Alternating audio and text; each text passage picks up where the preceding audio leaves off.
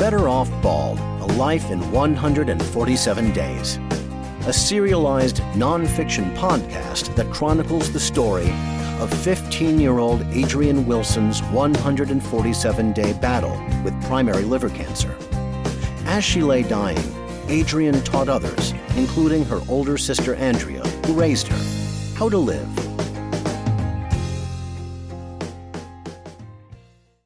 Welcome back to Better Off Bald, A Life in 147 Days. I am your host and storyteller, Andrea Wilson Woods. Whether you're watching the video or listening to the podcast, I really appreciate you tuning in.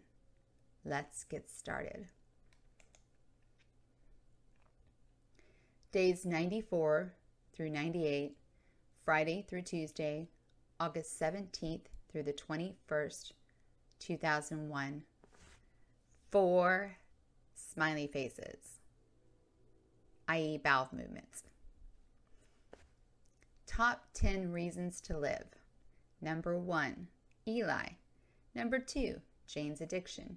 Number 3, the beach. Number 4, sleep.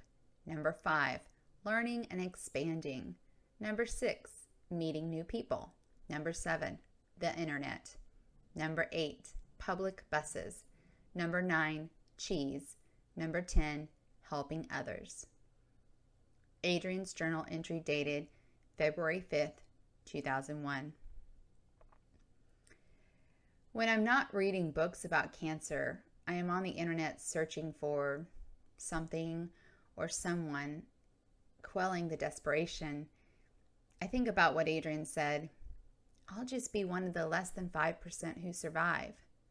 One of my books quotes that statistic, but I haven't found a survivor yet. I need to find one, just one person who has beaten stage 4 liver cancer. Maybe not having another CAT scan after the 3rd round of chemo caused my anxiety to heighten, but then again, I don't think I could have heard no change again without punching someone out. I emailed Dr. Bernie Siegel after I finished reading his book, Love, Medicine, and Miracles. When he replied the same day, I felt like a movie star. His words inspired me. People are not statistics, so have her, Adrienne, go for it. Other treatments. Seek the help you need. Alternatives are available too, if doctors give her no hope. What I didn't tell Dr. Siegel or a few other people is I have been looking at alternative treatments. I contacted the Center for Holistic Life Extension through its website, extendlife.com. With such an optimistic name, I expect an upbeat, over-the-top sales pitch to my query about their services. Instead, I receive a sobering, honest reply from the founder, Dr. Louise Valaquez. Ms. Andrea W., thank you for your email. The situation of your sister is advanced. In stage 4, we can't help you. Only we can give her a good quality of life. Hepatitis C and the tumors in her lungs and liver makes difficult the treatments. Thank you. A doctor in Mexico who runs a clinic that uses non-FDA approved drugs and unorthodox therapies tells me he can't help. He can only give good quality of life. The same words Dr. No said in that horrible meeting that feels like forever ago. Only when I swallow do I realize how dry my throat is. Adrienne does not need to know about this email. I tell myself we couldn't have afforded the treatments anyway. Medi-Cal wouldn't have covered it. Hell, I've been arguing with them about transferring Adrienne to UCLA for over 6 weeks. I reread the email.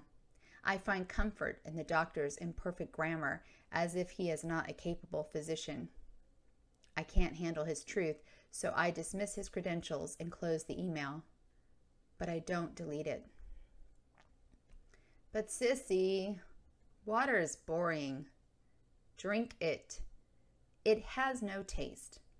You'll get used to it. What about my blue Powerade? You can drink that too, as long as 3/4 of the 64 ounces of your daily intake of fluids is water. Adrienne rolls her eyes, but sips a glass of water as she nibbles a piece of toast. Now I not only monitor every time Adrienne throws up, every pill she ingests, every pain she feels, every stool she produces, but I also track the amount of fluid she drinks, something I should have done all along. I will not allow her to get dehydrated again. Our first day home after chemo, Adrian drinks 54 ounces of fluid that includes mostly water as well as blue Powerade, a fruit shake, and half a can of Boost. I don't realize it until I write it down. When did Adrian stop drinking soda? I always limited her consumption to 1 can per day, so she never drank a lot of it unless we went out to dinner. But when did she stop? And why am I sad about it? I continue my trek through Mexico and email the International BioCare Hospital located in San Diego, California, and Tijuana, Mexico. I receive an automatic reply. A doctor will contact me soon. Within 24 hours, Dr. Jose Enriquez sends me a polite, professional email with a subject line that reads, "Buenos dias, doc. Lo molesto con otro email. Thanks, Juan." I know enough Spanish to recognize "Good morning, doc" with other email. I wonder what lo molesto means and suspect molesto must be the verb in the sentence, but don't care enough to find out. Although he doesn't push his services, Dr. Enriquez does list all the treatments the hospital provides, including diet, detoxification, immune regulation, and specific anti-cancer therapy with daily intravenous infusions of Laetrile, vitamin C, DMSO, antioxidants, vitamins, minerals, enzymes, live cell therapy, etc. While he states his team is having good results, even with terminal patients, he adds, at the end of the email, he has not had too many cases of HCC. I wonder if he inserted that line as a disclaimer. Don't get your hopes up. I know we cannot afford Dr. Enriquez's 3-week intensive program. I am also suspicious of the BioCare Hospital when an obvious competitor that offers similar treatments already told me their alternative therapies would not help Adrian. I finally received the reply I expected, and I need to tear it apart too so I won't feel defeated. This HCC is a rather unusual disease in USA, especially in a 15-year-old girl. Duh. There may be some associated factors such as hepatitis B or C, cirrhosis, etc. Does he honestly believe I don't know this information? If I rip apart the character of every physician or the content of each email, then I can claim a victory. We are not moving forward, but we are not stepping backward either. No cha-cha here. Remaining stagnant, no change, status quo is acceptable. When did I lower my standards? Reach out and touch faith. At the Staples Center, the crowd screams as Depeche Mode launches into one of their biggest hits, Personal Jesus. Anya obtained floor seats for Adrian, hoping she would want to go to the concert. Even though her counts tend to peak immediately after chemo, making it safe for her to go out in public, Adrian decided not to go tonight. Instead, she asked Alex, not a huge Depeche Mode fan, to take her place. When Alex sees how many stairs without handrails we have to walk down to get to our seats, he comments, "I would have had to carry her down." I nod. He's right. So there we are, the 4 of us, Anya, Alex, Eli, and I, standing in front of our floor seats. Unable to see anything in front of me due to my short stature, I look up. I like the song, but I've never paid attention to the lyrics before. Someone to hear your prayers. Even as I move my upper body in time with the music, I find the whole situation ironic. Here I am staring at the ceiling of an arena, dancing to a song about finding my own personal Jesus, and I stopped praying because no one was listening. Someone who cares. I catch Anya's eye and smile. Part of me is having a good time, and she needs to know that, since this concert is also a belated birthday present for me. I focus on the beat and try to ignore the guilt I feel for having fun while Adrian stays home with John. Yesterday, her heart rate escalated to 138 beats per minute. Her temperature rose to 99.7 degrees, and her esophagus burned. When I left tonight, those symptoms had disappeared, but the pain and nausea continued despite Dilaudid and Marinol around the clock. John and Adrian pushed me out the door, insisting I go to the concert and have fun. I miss them. Since his first email was so positive and he got back to me right away, I contact Dr. Bernie Siegel again, asking if he knows of anyone who has survived liver cancer. He replies he knows of a few people, but the diagnosis is less important than the attitude of the patient from the standpoint of exceeding expectations. I know how helpful it is to speak to other natives who have the same thing, but I am not seeing many people right now. One physician in our group for a year has had the same thing and has chosen alternative therapies based upon her needs and beliefs, as well as what she has heard from oncologists. Other than native striking me as an odd word choice, I can't find anything wrong with his email. I wish I could meet him, talk to him, soak up his energy, but he is not speaking in California anytime soon. I wonder if the physician with liver cancer chose other therapies because her oncologist said, hey, let's be honest, we both know chemo won't work. Or maybe it's what her doctor didn't say that made her choose a different route. Either way, she's been living with liver cancer for a year. Only I don't know what stage, which makes a huge difference. I don't live for baseball, even though it's one of my favorite sports, but I do like the 3 strikes, you're out rule. With 1 strike left, I once again look for answers south of the border and discover the Oasis of Hope Hospital in Tijuana, Mexico. Their motto, first do no harm, reminds me of a line from one of Adrian's poems. If it harm none, including yourself, do what thou wilt. I call the hospital's toll-free number, and a woman assures me a doctor will return my message. When a well-spoken clinical oncologist named Dr. Soto calls me back within hours, I am shocked. I grab a pen and a legal pad and prepare to take notes. Dr. Soto listens as I describe Adrian's condition and current treatments in detail. Then he says lots of research suggests cancer cells cannot survive in the presence of oxygen. He would saturate Adrian's blood with oxygen and give her Laetrile, shark cartilage, vitamins including A and C among others, and enzymes to enhance her immune system. The oxygen theory and shark cartilage are new to me, but the other therapies sound similar to what Dr. Enriquez listed in his email.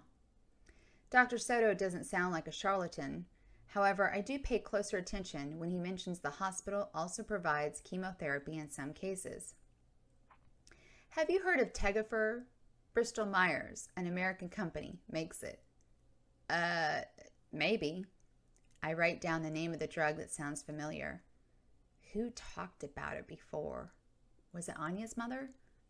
I don't remember. Dr. Soto continues. Tegafur is a derivative of 5-FU. I interrupt. Like Xeloda? Yes, but it's different.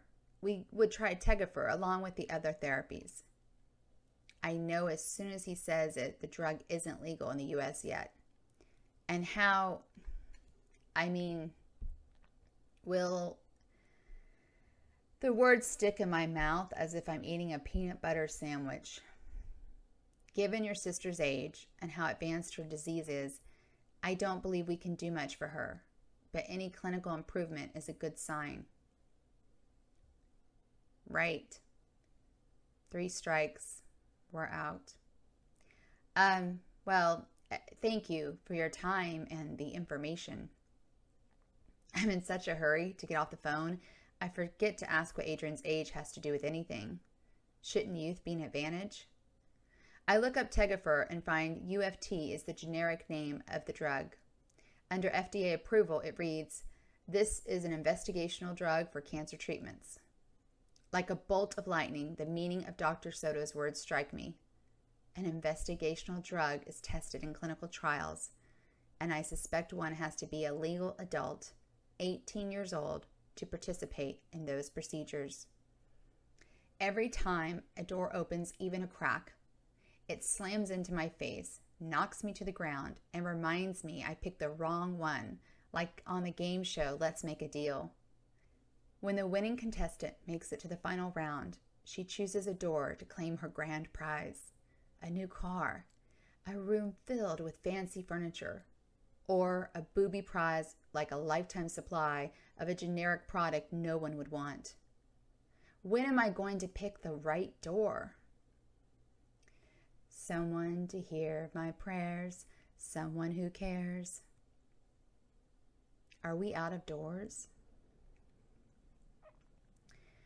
Without an IV pumping water into her 24/7, Adrian's weight plummets back down to 120 pounds. Her liver feels tight, so she can only lie on her left side. If I touch her shins, she flinches from the pain. When she says, "My bones ache, sissy," she reminds me of an old woman with osteoporosis. From behind, watching her walk is like seeing a doll come to life, learning how to use her limbs for the first time. Each step is careful, purposeful, and she often grasps at the wall for support. I offer to help, but she refuses. Like me, Adrian is too proud and too stubborn. As she eases her thin figure into the living room to watch television, I retreat to my office to do research. The breakthrough happens without warning. I am reading my daily dose of PubMed, searching for clinical trials involving liver cancer, when I discover a series of abstracts. Words leap off the computer screen. Hepatocellular carcinoma with bone metastases. Oral administration of UFT. 63-year-old male patient. 6 months. Mass in the left chest wall eliminated. Rare case. Hepatocellular carcinoma with portal invasion and right adrenal gland metastases. 79-year-old female, treated by low-dose UFT. CAT scan revealed marked contraction of the primary liver tumor and right adrenal metastases. AFP was reduced. This case rare. Rare? Liver cancer itself is not rare. There must be more success stories. I type hepatocellular carcinoma and UFT into the search box again, determined to find other results. When I read, almost complete disappearance of metastatic pulmonary tumor and reduction of the main hepatic mass and hepatocellular carcinoma treated with UFT, 61-year-old female patient. The words blurred together. Hepatocellular carcinoma with reduction of primary tumor and disappearance of multiple lung metastases, 56-year-old male, administer UFT orally as an outpatient. After 7 months, the primary hepatic lesions were decreased in size and metastatic lesions of lung were completely eliminated with reduction of AFP level. My heart beats faster. Complete response of a massive hepatocellular carcinoma with lung metastases to UFT, 77-year-old male, disappeared completely. Administration of UFT appears promising for the treatment of HCC and can be used safely even with patients in poor general condition. And then I find them. Advanced hepatocellular carcinoma with lung and bone metastases treated by orally administered UFT. 52-year-old male. Several months later, liver tumor and metastases had almost disappeared. Maintained a good state of health for 4 years now. Survivors.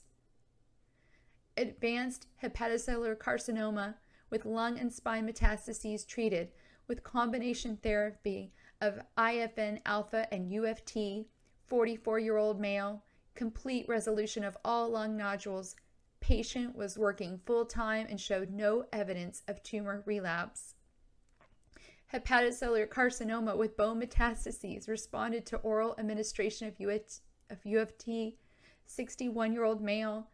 7 months later, AFP was 3,997 from a high of 111,683, and reduction of tumor was shown on CAT scan and ultrasound. Right upper arm pain diminished. The patient is presently still alive. Until I see a drop of water fall on the keyboard, I don't even realize I am crying. I touch my face. It is soaked. As the printer churns out each page, each person who had stage 4 liver cancer and survived, I weep. Hope floods back into my body, and I welcome it because I need it, the way our mother needs her drugs, the way some people need a God. I feel reborn as the papers pile up in the printer feeder, my faith restored by U of T, a miracle drug doctors cannot yet explain. Yesterday, Dr. Soto mentioned U of T, and I cannot believe the timing is a coincidence. He must not know about these case studies in Japan. These people all had metastases like Adrian, some in multiple organs. The printer sputters as the cartridges stop moving, signifying my print job is complete. I pick up the half-inch pile and read every abstract to note the commonalities. Male or female, all of the survivors are Japanese. They are over 50 years old, and they were treated with a combination of U of T, either orally or intravenously. I grab my chemo drug book to look up U of T again. U of T is a combination of Phytophthora and Uracil. The former metabolizes as 5-FU, a common chemotherapy drug, while the latter is an amino acid that enhances the effect of the 5-FU. Since Uracil is what makes U of T different from other derivatives of 5-FU, I imagine it as a wonder drug that a doctor must have stumbled upon by accident. I see him or her wearing a lab coat, peering down the lens of a microscope, observing cancer cells, and placing a drop of an amino acid into the mix to see what will happen. To his or her surprise, the doctor realizes Uracil has strengthened Phytophthora, and together they have stopped the cell from growing, like Batman and Robin outwitting the Joker. The doctor will become famous for creating the next superhero in the war against cancer. My rational mind acknowledges U of T still presents a problem. It is not an approved drug, and getting Adrian into a clinical trial may be impossible. Flying to Japan is out of the question. At least we could have driven to Mexico. However, the hope has rejuvenated me in a way I never expected. The abstracts are my Bible, and in U of T, I have found my own personal Jesus. Someone to hear my prayers, someone who cares. The news of Adrian's labs from yesterday dampens my spirits. I ask the nurse to repeat the last number. 0, I ask. 0, she confirms. No immune system. Nada. I call the property manager and tell her she cannot show the house for a few days. She tries to mask her frustration with concern, but she fails. I never tell her how many prospective buyers seem spooked by the sick girl in the house, as if Adrian is contagious. The owner can always throw us out before the house sells, but I can't worry about that right now. By law, she has to give us 30 days notice, so we should have a home through September. After I hang up the phone, Adrian insists on walking on the treadmill. I argue with her. You have no immune system. I already drank more than 64 ounces of fluid today, she counters. I won't faint. You need a blood transfusion to give you strength. I need my muscles back to get stronger, she replies. 10 minutes. That's all. I give in because I don't want to waste time fighting with her. Time. I hear a clock ticking. I watch in amazement as Adrian walks. The frail doll from yesterday, now a determined young woman confident of each step. How can she exercise with no immune system? Where does that strength come from? As I return to the abstracts and cancer books, I realize being able to walk on the treadmill gives Adrian control the way my research gives me hope. She needs to find power wherever she can because we are living in a somewhat powerless situation. We never discuss it, though, our attempts at commanding cancer. We bully it, suppress it, drown it, ignore it, and conquer it any way we can. Your own personal.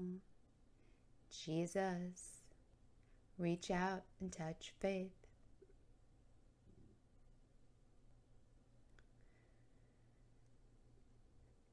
Thank you for watching and listening to this episode of Better Off Bald, The Life in 147 Days. Hope you're still with me on this journey. Please subscribe to my channel and stay tuned for the next episode.